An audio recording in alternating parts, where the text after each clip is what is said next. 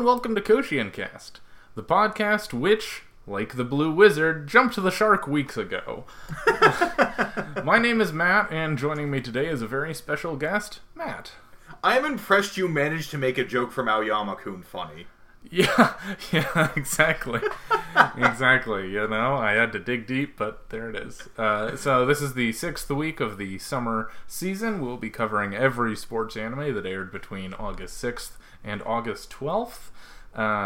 Matt, do we have anything to discuss up front, or do you want to just jump into the question of the week? I don't think we have anything going on, so I'm just going to ask you a question. Tell me what you want to know. Okay, so this question is from Matt K. of Indiana. Just shut up, it's from you. Yeah, I know it is, okay?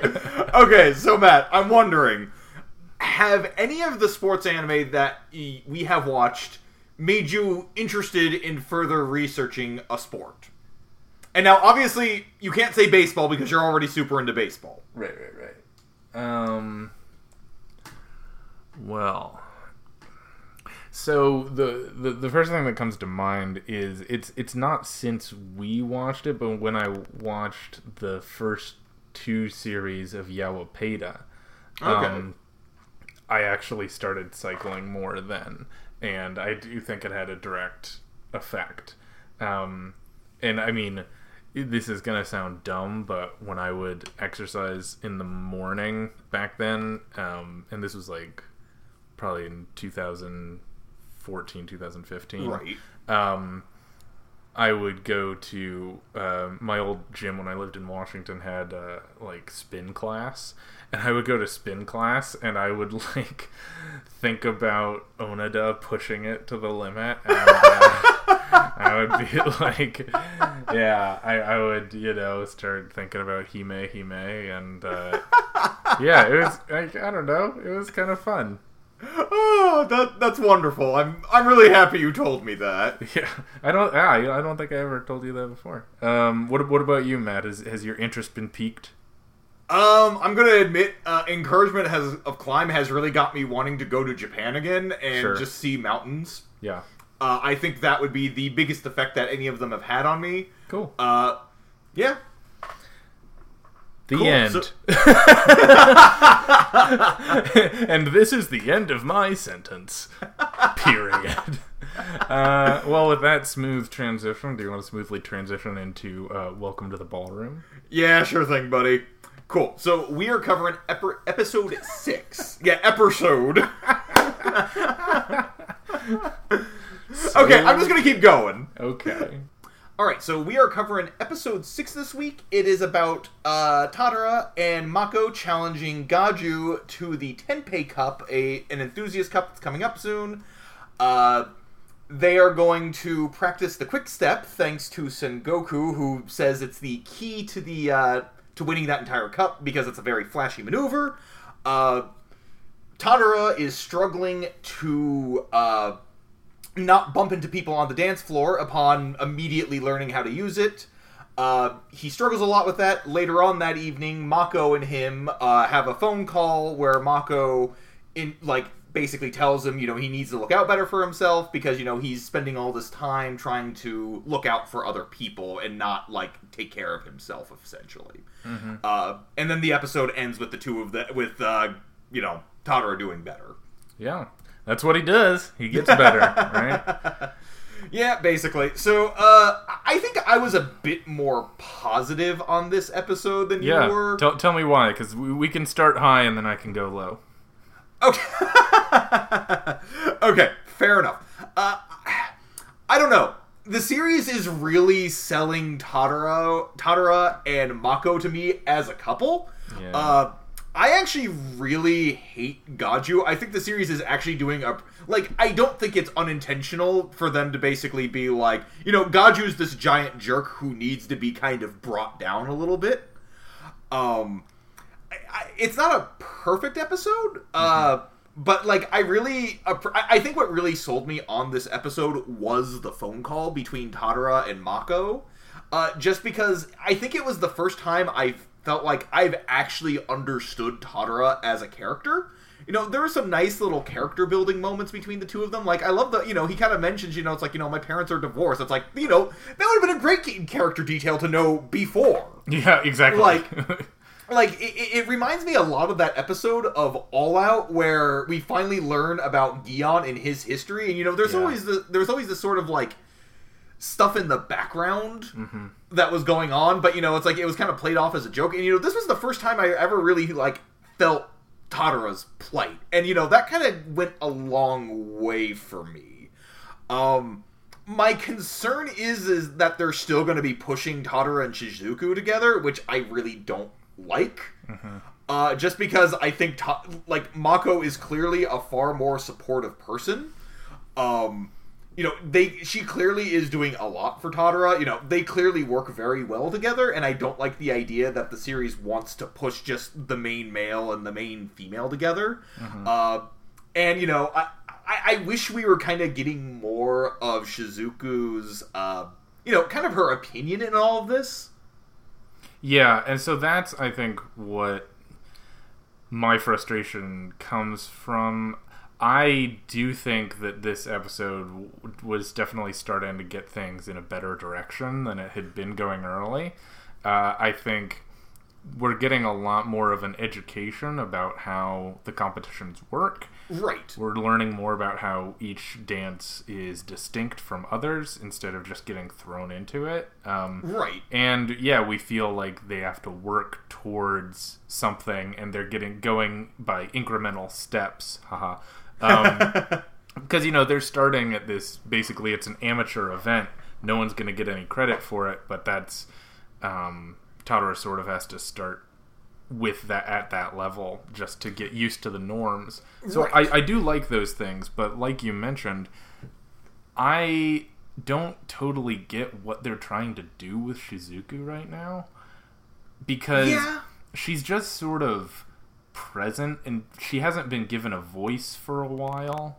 I think it was in episode 5 that she was like, "Oh, I'm done with Hyodo because he doesn't take care of himself."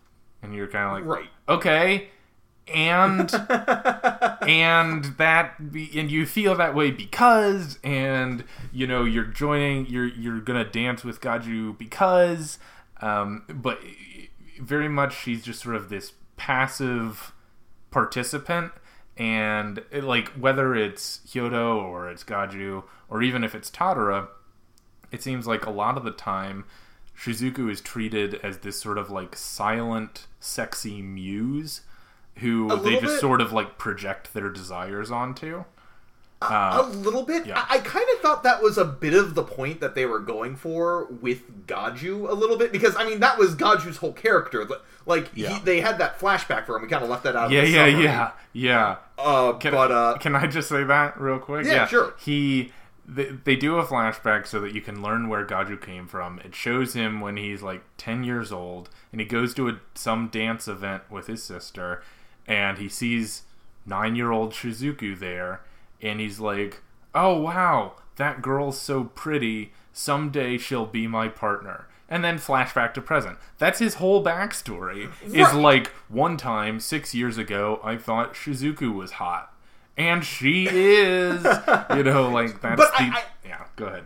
I think that is the point of Gaju's character. I don't think that the series is necessarily, trying to espouse what he's doing here. Because everything about his character has made him come off as very creepy. There's that one moment where where the camera just sort of lingers on, he just, these are two people who just met, and, he just kind of, while they're in conversation, he places his hands on Shizuku's shoulders, and kind of in this sort of weird massage position. These are acting like he's this familiar with this girl. And it's clear that this, because there were some things he was mentioning, talking about he was telling Tadara, it's you're the lead, so you're everything's going to depend on you, Tadara. Or I think he was talking to Mako about that, because, Mako was kind of off to the side there as well. And he's like, "Are you okay with this challenge that he's giving us here?" Because it's this is all going to depend on him because he's the lead. And it's clear that he doesn't have a respect for who the partner is.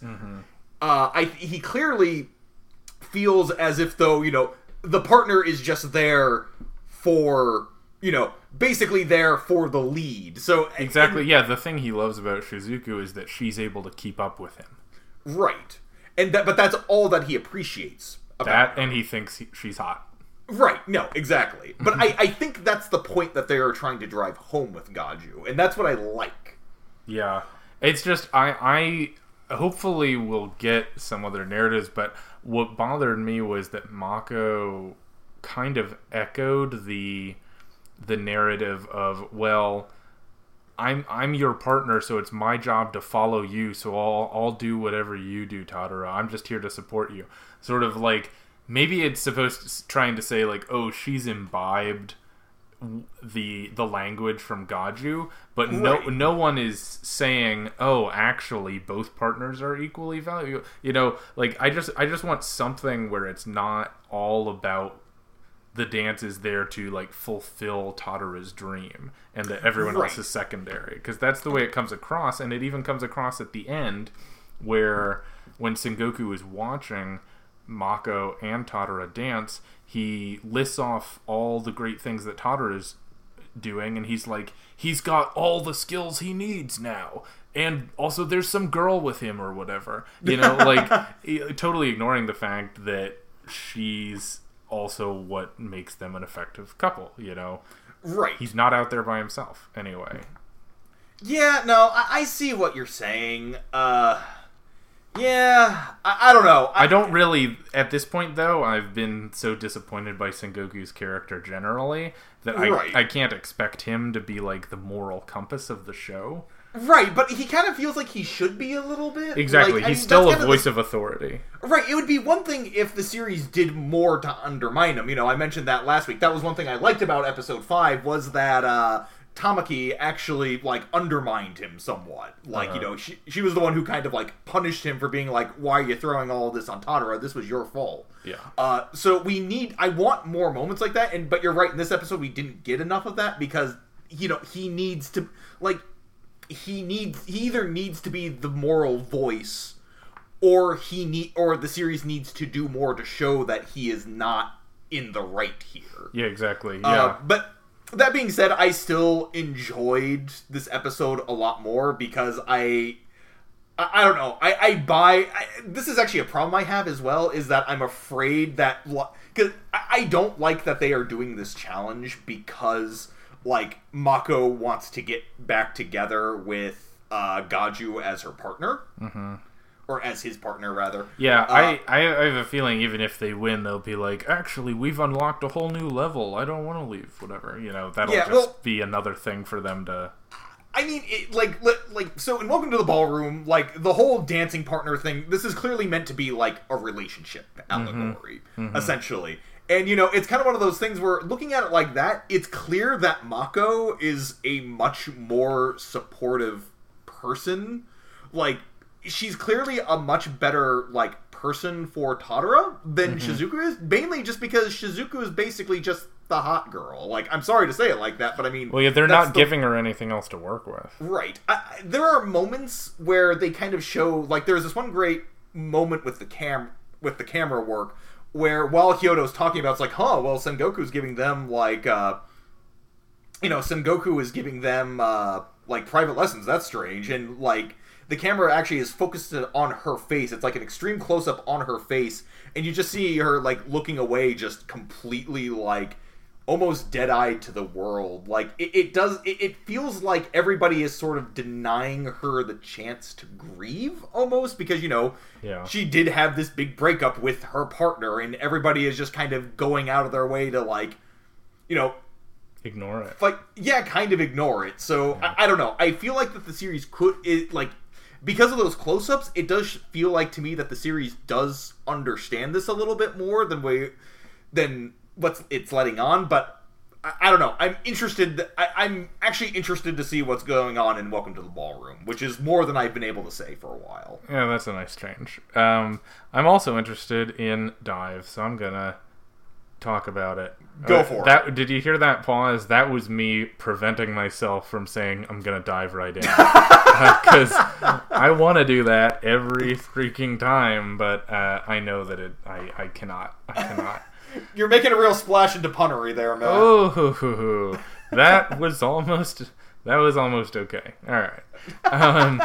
It was a 6. It was a 6 out of 10. Well, speaking of 6, this is Dive episode 6, and it starts out with Tomo confronting his brother, who is on a secret PlayStation date with Tomo's girlfriend.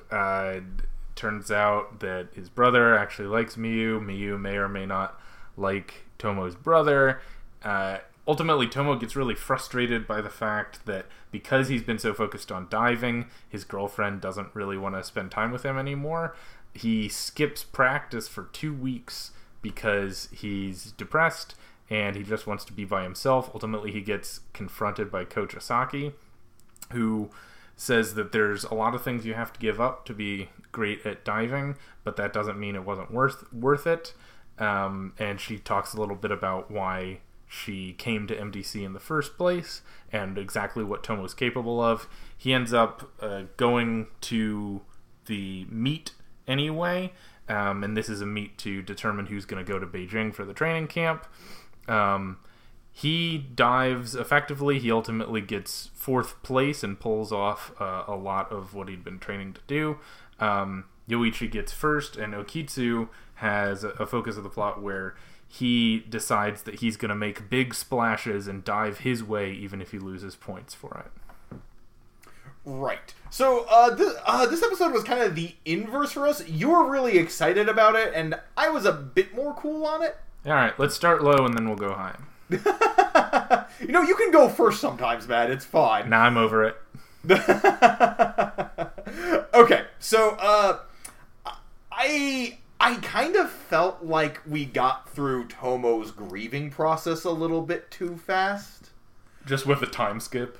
Yeah, just with the time skip. Like, it sounds weird. I would have liked to have seen more of Tomo's, like, frustrations. Because it kind of feels like we just sort of start this episode and it's like, oh, Tomo's been gone for 2 weeks. Better go talk to him now. Yeah. And so it's like, I don't know, like, I get that he's just a kid who's, like, frustrated because, like, oh, my girlfriend left me. It's kind of one of those things where it's like, I know at the time it seems pretty bad, but, it's like, it's kind of one of those things that you look back on when you're adult and you just sort of laugh about it. Yeah.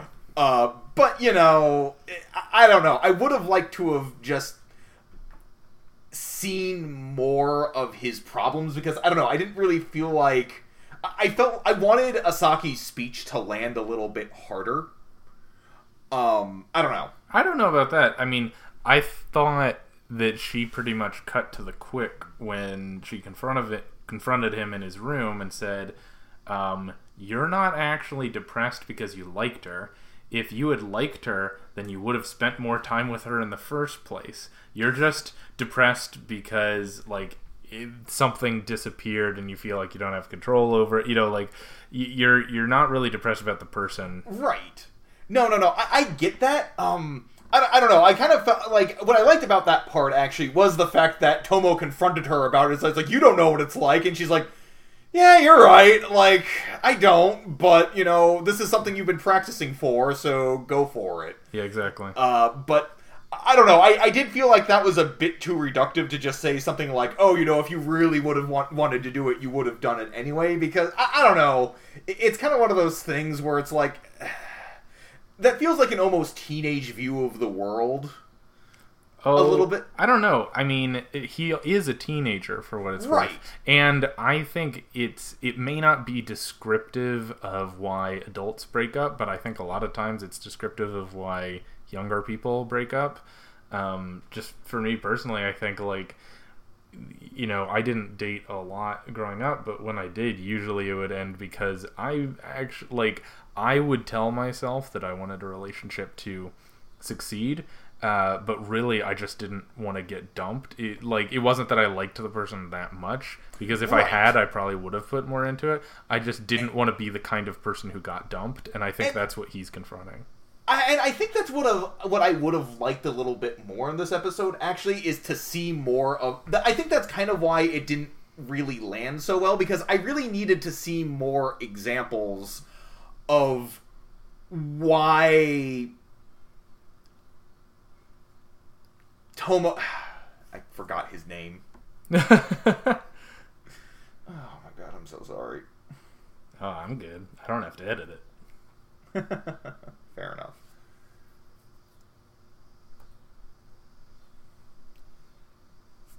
Tomo would have, like, felt like this. Like, I don't know. Like, it feels like I was missing something in there. Like, I wanted to see more of him just sort of needlessly longing for Miu, but not I don't know what I really wanted out of that, I guess. Like, yeah, I understand where you're coming from. It does feel a little bit quick for him to go from being holed up in his room to saying, "Oh, you're right.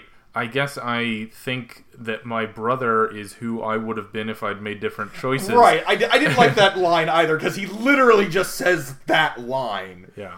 One thing I did like about that, though, is when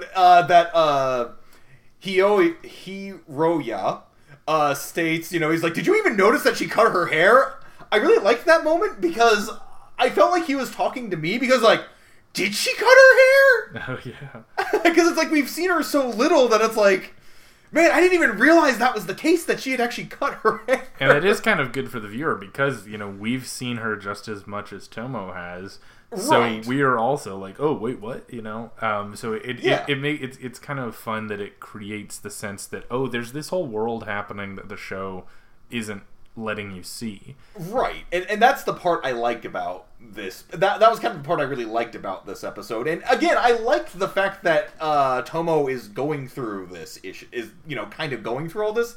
I just kind of, I would have preferred it if this episode sort of ended on Asaki's speech, I guess, and then moved on to the big dive competition. I don't know. Speaking of which, did you think there was anything particularly interesting in the competition itself? There was one thing that stuck out to me that I was a little bit confused about, actually. So Akitsu does, like, you know, after Akitsu's first dive, yeah, Asaki comes up to him and is like, "Hey, like, why aren't you doing your normal, like, dives? I want you to do those.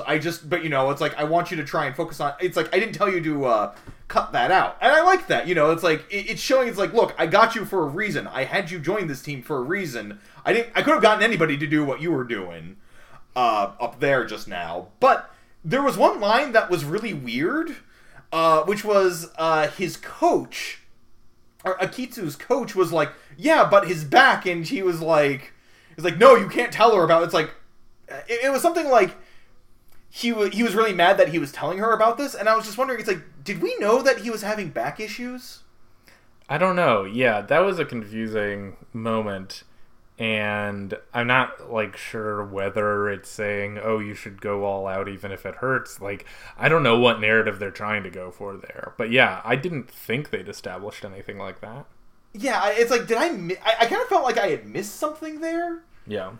I don't know. It didn't really, like, that part didn't land for me. I thought, but I like the fact that, you know, she has that talk with him. It's like, you know, you need to be doing your big splashy dives, even though they're not going to score you a lot of points, because, you know, it's riling the audience up, and, you know, that is what part of this is about. Mm-hmm. You know, and, you know, Kitsu does learn something about it. It's actually kind of the first time I've actually liked Kitsu. It was just that whole comment about his back that was weird to me. Yeah, that's true. I mean, for me, there wasn't a whole lot of depth to the second half of the episode. Right. I just enjoyed seeing Tomo succeed, even though, and I also enjoyed the fact that he wasn't suddenly the best, but that he had improved visibly. Right. That was, I don't know. For me, that was kind of like an action sequence where right. There's not a lot to it, but it's fun to watch. And, you know, I'm going to give it a little credit here as well. I'm glad that we didn't spend the entire episode on this, or we didn't have to spend an entire episode on this, because even though the series is called Dive, and even though, you know, we do cover sports anime here, the sport itself is actually, like, not, like, watching the sport itself is actually not the interesting part of the series. So I'm glad that we don't have to have very elongated diving sequences. Well, yeah, they managed because I feel like I understand enough of it. Yeah. Sorry. It's like, I understand enough of the sport to understand why it matters to the characters. I also appreciate that generally when they do show the dives on screen, they do them at full speed rather than doing all of them in slow-mo while there's an internal monologue about analyzing every element of it. Because it's a lot cooler when you see it at full speed. Right, yeah, exactly. It's like they managed to get some more out of the animation there. Like you can actually get a sense of like what they're doing, and it does look nice. Mm-hmm. But speaking of looking nice, not every. It doesn't always have to be the last word you say has to segue perfectly into the next section. Look, can you just talk about Fastest Finger already? I can. So Fastest Finger, episode 6. This is 3 stories that are all centered on Akihabara.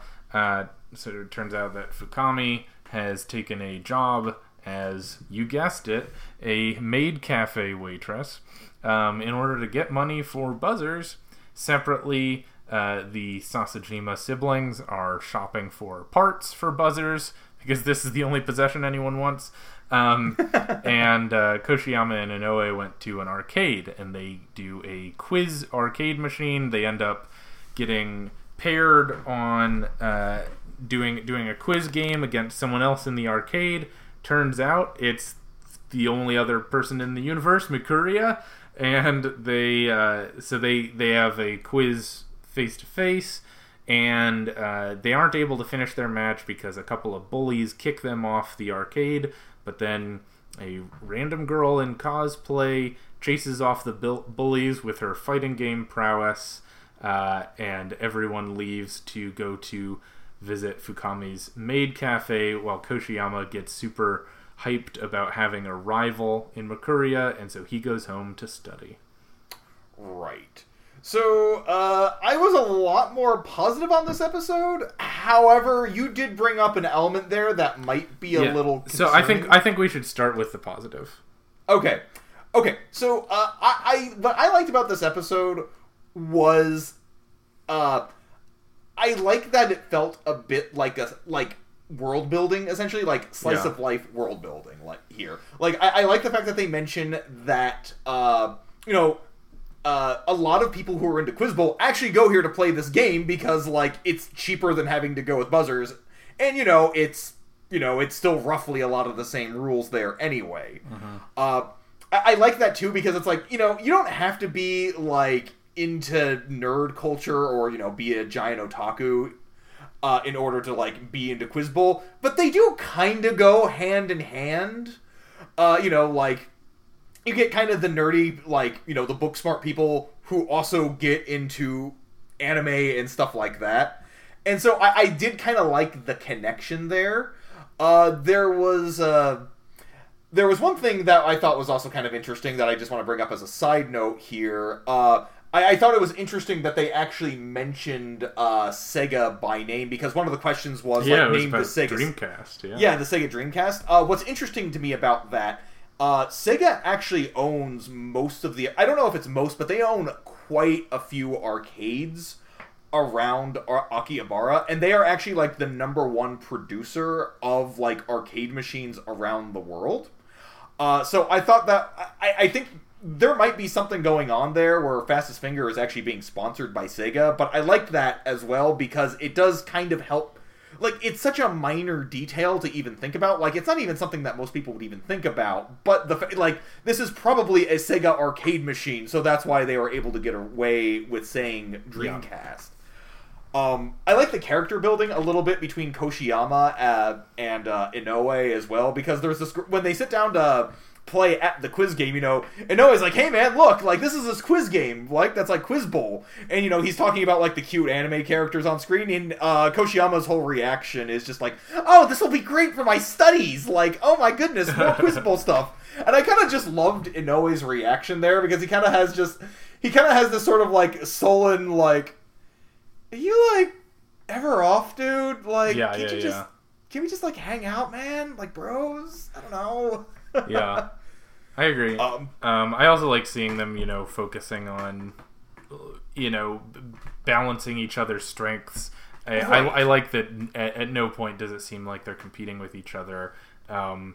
And it did a surprisingly effective job of teaching 3 new formats of Quiz Bowl without it seeming like, an exposition dump. Right.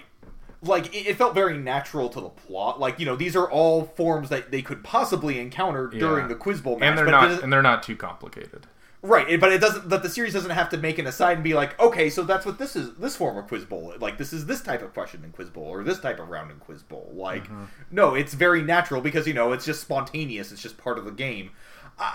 It is a little silly that it was Mikiura again who was around. Yeah, it's always Mikiura. I did get a bit of a kick out of the fact that he is actually probably a secret otaku. Yeah, exactly, and he spent the episode trying to deny it. That was funny. And I kind of like the fact that he's this sort of character because again he has this very sort of cocky overbearing personality, but when it comes right down to us, he's just a giant nerd like all the rest of them are. Yeah. And I find that kind of endearing to his character. But Matt, if you would, So speaking of otaku in this episode of Fastest Finger, there is another character who shows up, goes unnamed, but there's a cosplay girl who is watching them play the quiz arcade game. She ends up confronting the bullies who kick them off. She tells them that if they can beat her in any game, then she'll give them whatever they want. And they go to a fighting game, and of course she beats them, and they run off crying or whatever.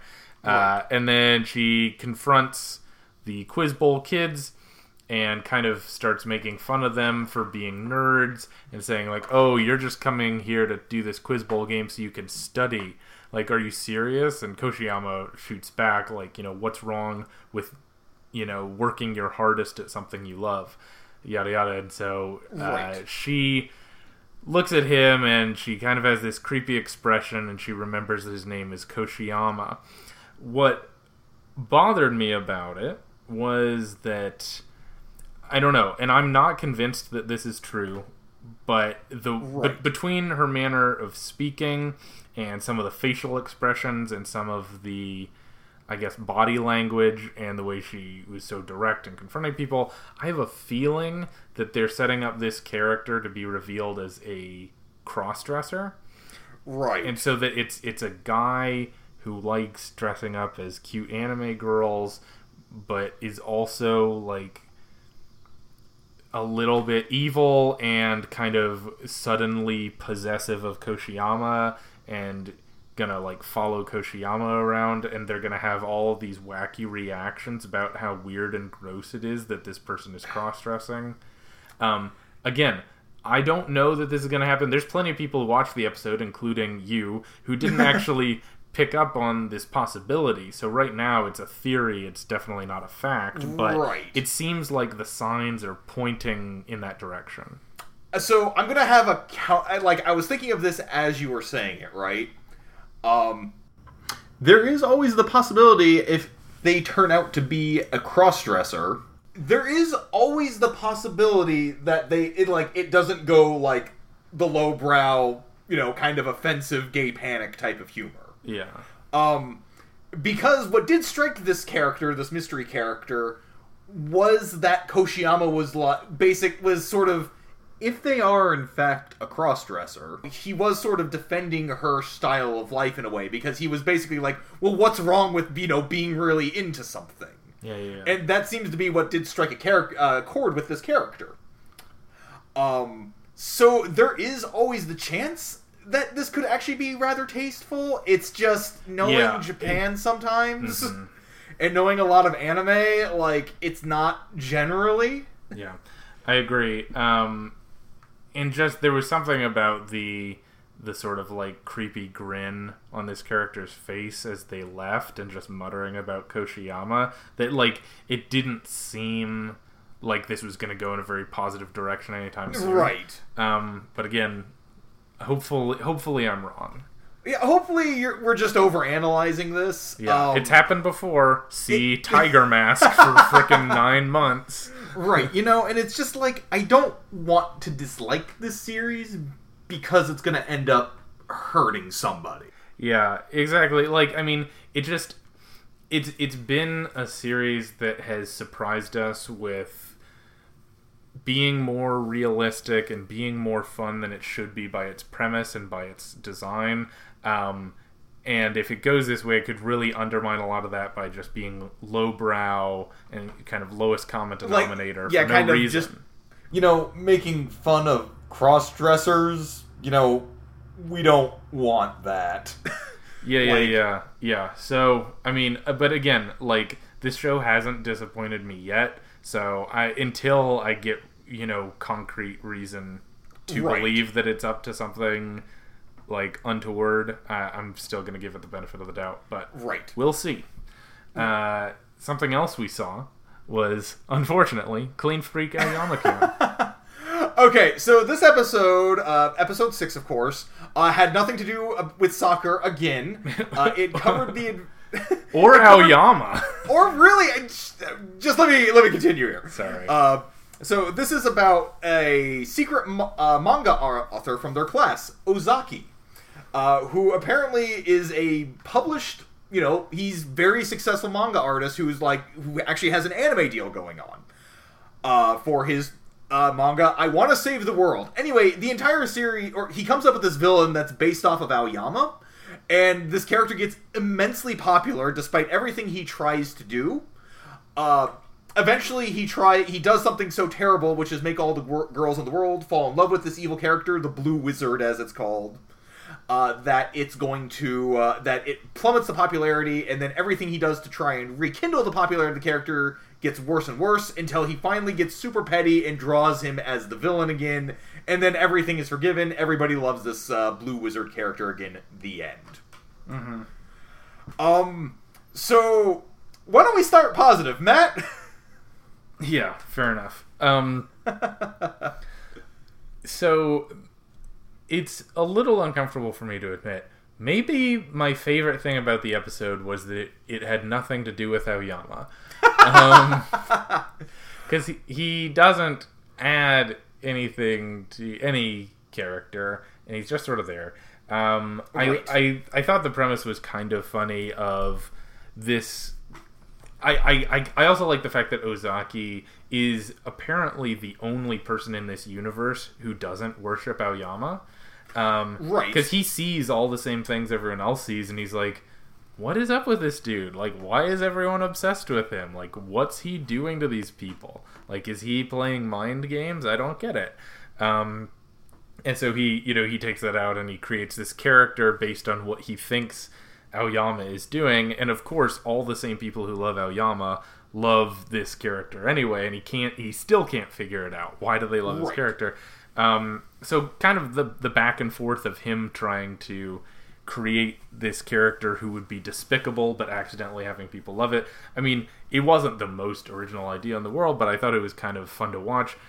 I mean, so here's the be all end all for me, is that I have not yet described an episode of Aoyama as fun to watch. I've never said, "Oh yeah, no, that was kind of fun." I've never said that about any of the first 5 episodes, and I did kind of feel that way at the end. I didn't feel like it lasted an hour and a half when it was 20 minutes, which is usually how I feel. And so I think for that alone, this is the best Clean Freak Aoyama-kun episode of all time. Okay, so I'm going to give this episode credit for one thing. I was really terrified that this episode was going to end with Ozaki realizing why everybody loves Aoyama, basically. And that was my major concern. Because, the setup was there. Because, it's he interprets, how everybody does things for Aoyama. It's he interprets that as him being, this villainous character. But no, Aoyama's just this really deep, good guy. He's just this really deep, caring guy. Everybody understands and everybody loves him. And I was getting ready to groan about it. The series does actually pull away from doing it. Because what Ozaki figures out is that it's his pettiness towards Aoyama that actually does drive this manga. Mm-hmm. And that was, at the very least, that was a joke. It actually felt like a punchline to me, which is not something I think I have been able to say about much else in this series. It actually ended on a unique punchline. That's at least alright. I don't know. I was watching this episode, and I was thinking to myself, yeah, Aoyama really is a jerk. Yeah. Kind of. Like, yeah, everybody does all this stuff for him. Everybody is, like, trying to clean up for him. Everybody, like, praises and loves this guy for no reason. And, yeah, and he doesn't even acknowledge them. He doesn't praise them for it. He just sort of goes off on his own world. It's like, yeah, whatever. This is, it's like, yeah, I'm obsessive compulsive. What? Like, yeah, everybody does things for me. Whatever. And yeah, I'm kind of with Ozaki on this. He's kind of a huge villain. Like, he's kind of a jerk. Yeah, I don't know if I'd say he's a jerk. I'd just say, like, the appeal is disproportionate to what he gives anyone else, Right. Yeah, kind of. And I don't know if the series gets any credit for calling itself out. Yeah.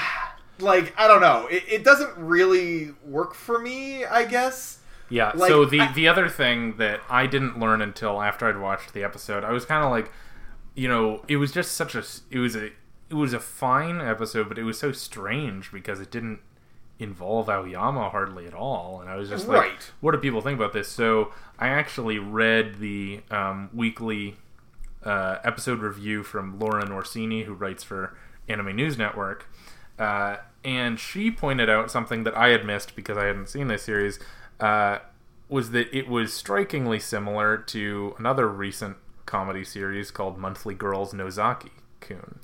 Okay. Which is about, get this, a high school student who's secretly a famous manga author who bases his manga on the people in his school. Okay. And his name is Nozaki. Really? Yeah.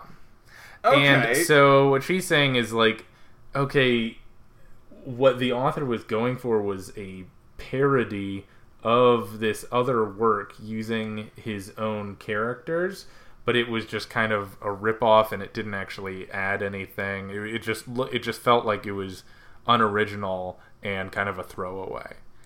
Yeah, that's kind of what I like, because there was, like, we didn't really gain anything, I guess, outside of the insight that, yeah, Aoyama is kind of unaware and doesn't realize, or doesn't even, like, acknowledge that people care about him. We didn't gain anything. But that's like, I'm beyond gaining something from this show. At this point, It's proven that it's going to be about a different character every week, and their mild to significant interaction with Aoyama that changes their life in some way. And that's it. That's all it's ever going to be. Right. It's completely episodic. I guess because it's like, because it's like, for you this was like the best episode today, I really hated this episode. And I think it was just, for me, it was just because of how unfunny the joke was about this manga that he was writing, I guess. Like, it just felt like such a surface level interpretation of shonen manga. Like, because it's like, what is the name of the series? I'm going to save the world. Yeah. Like, that's not, like, I get that the joke here is that, like, he's sort of like, yeah, this is what shonen manga is. But it's like, I don't really feel like you got a decent handle on the gag there. It just kind of feels like you were going with the most base, surface level interpretation of what a shonen manga is. Which to me is really a problem because the series is written in Shonen Jump. Mm-hmm. And the fact that you don't even seem to, like, I don't know, it didn't really do any, like, and what are the name of the characters? The Blue Wizard.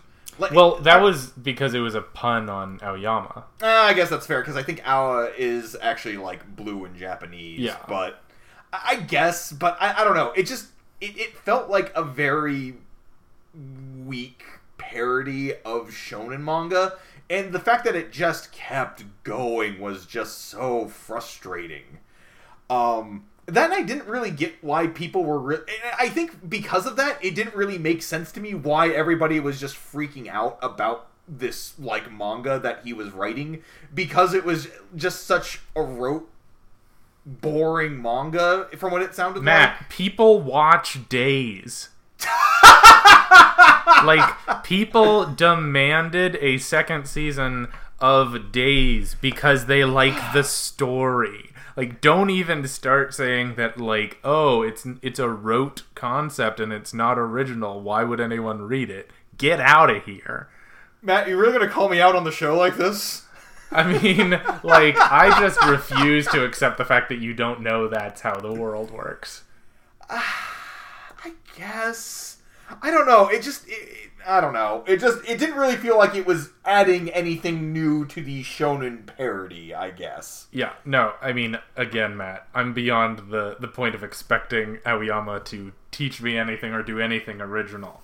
All right, fair enough. Yeah, I can stop going on and on about how beyond it all I am. I think that's a little uninteresting. One thing I do want to talk about, though, just one final thing about Aoyama real quick. Okay. What was the point of, like, that 5-minute interlude at the beginning setting up Ozaki saving the cats that Mocha was taking care of? Oh, I have no idea. I have no idea, because you know that's not going to come up again. No, I know. I felt like the series was trying to establish Ozaki as being, like, you know, he was going to actually be, like, this actual character in the series, because that was kind of a character-building moment where, you know, he kind of shows his own philosophy of the world. Yeah, and it was also preceded by this thing where these girls are all blushing because Ozaki is looking at them because they're so flattered because when he looks at something, he looks at it so intently, and it's like, ooh, Ozaki.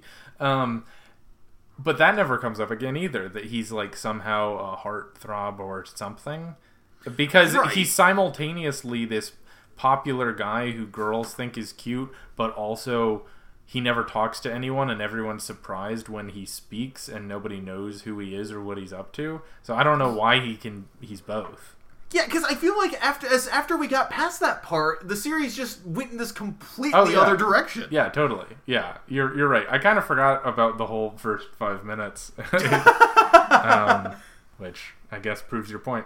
I'm gonna move on to the last show of the week in the smoothest transition possible by discussing Big Wind-Up episode 19. Go for it. So it starts in the bottom of the fifth, where Tosei is up to bat. Ultimately, they're able to get runners on first and third with only one out. Abe tries to induce a pop-up so that they can get a double play at home plate. He does manage to induce a pop-up by having Mahashi throw a fastball, but the bunt still lands on the ground. The runner on third is able to score, and now Nishira is only up 2-1. So ultimately, they're able to get out of the inning, only giving up one run, but they don't do anything for themselves in the top of the sixth. And in the bottom of the sixth, the Tosei batters are getting used to Mahashi's curveball, and so they start waiting on it, and they're able to get some solid hits. And by the time they have a runner in scoring position, a bunt is able to do the same thing again. They're able to score and even it up at 2 runs apiece, but Mahashi manages not to get discouraged, and he tells his teammates that they can still win it, and they're not behind yet. Right. So, this episode was solid. I thought this was a decent character-building episode for Mahashi, though I'm realizing as I'm saying that's almost like every single episode up until now. Yeah, exactly. It's not really... I mean... It's a good episode. Like, I like a lot of the interplay there. I like hearing more of the baseball strategy. But I'm not gonna lie, I'm getting a bit sick of Mihashi. Yeah. Not like I hate the character or anything like that, but I'm kind of feeling like at this point, it's like, you know, I do kind of feel like it's somebody else's turn to shine. Yeah, I want to hear someone else's voice other than Mahashi and Abe. Yeah, kind of, like, you know, it's great. I love the fact that Mihashi ends this episode as kind of being the spirit of the team, you know, because, you know, Mihashi is, of course, the one who would be the most likely to freak out at this turn of events. Right. But, you know, And so, it's a great moment where, Mihashi is kind of starting to move past some of his prior nervousness. We get a lot more insight about that, about how Mihashi has always had this sort of extreme personality. Thanks to his cousin kind of talking about that with his mother. Yeah. It's just, I would kind of like to see some of the focus move away from Mihashi and start seeing some of the other players have some kind of big important moments. Mm-hmm. I agree. I think what I liked about it was just that Tosei is kind of getting his number. They're starting to sort of zero in on him and figure out what's working and what isn't. But, meanwhile, Nishiura is kind of exposing the fact that they're really not as physically prepared for this contest as Tosei is. So Tosei can sort of adapt in a way that Nishiura can't because they have more experience and skill. So Nishiura could start off with a lead because they did their homework, but eventually Tosei's sort of catching up and figuring them out. So Nishiura is really going to have to sort of find some way to adapt. I like the fact that Tajima is really the only one who's able to do it because he's clearly gotten the Junta's number, and he managed to figure out his whole pitching style. He can read his pitches, he can read his pickoff moves. So every time Tajima gets up, he's able to get a single and then steal second automatically just because he's identified the pitcher, but he can't really explain it well enough for anyone else to do anything with that information. Can I take a brief aside and tell you my favorite line from the episode? Please. Okay, so it was at the very beginning when Mahashi is running back into the dugout, and he takes the cup off the cooler. I guess there's one cup there, whatever. He takes the cup off the cooler, and he fills it up, and he drinks all the water, and then he fills it up again, and he drinks it, and he says, "Boy, that's good stuff." And I don't know, there was something about me that I loved how goofy it was that we spent 15 seconds watching him drink water and then comment on how good water is. And I didn't totally know. I don't think it accomplished anything, but I love that it happened.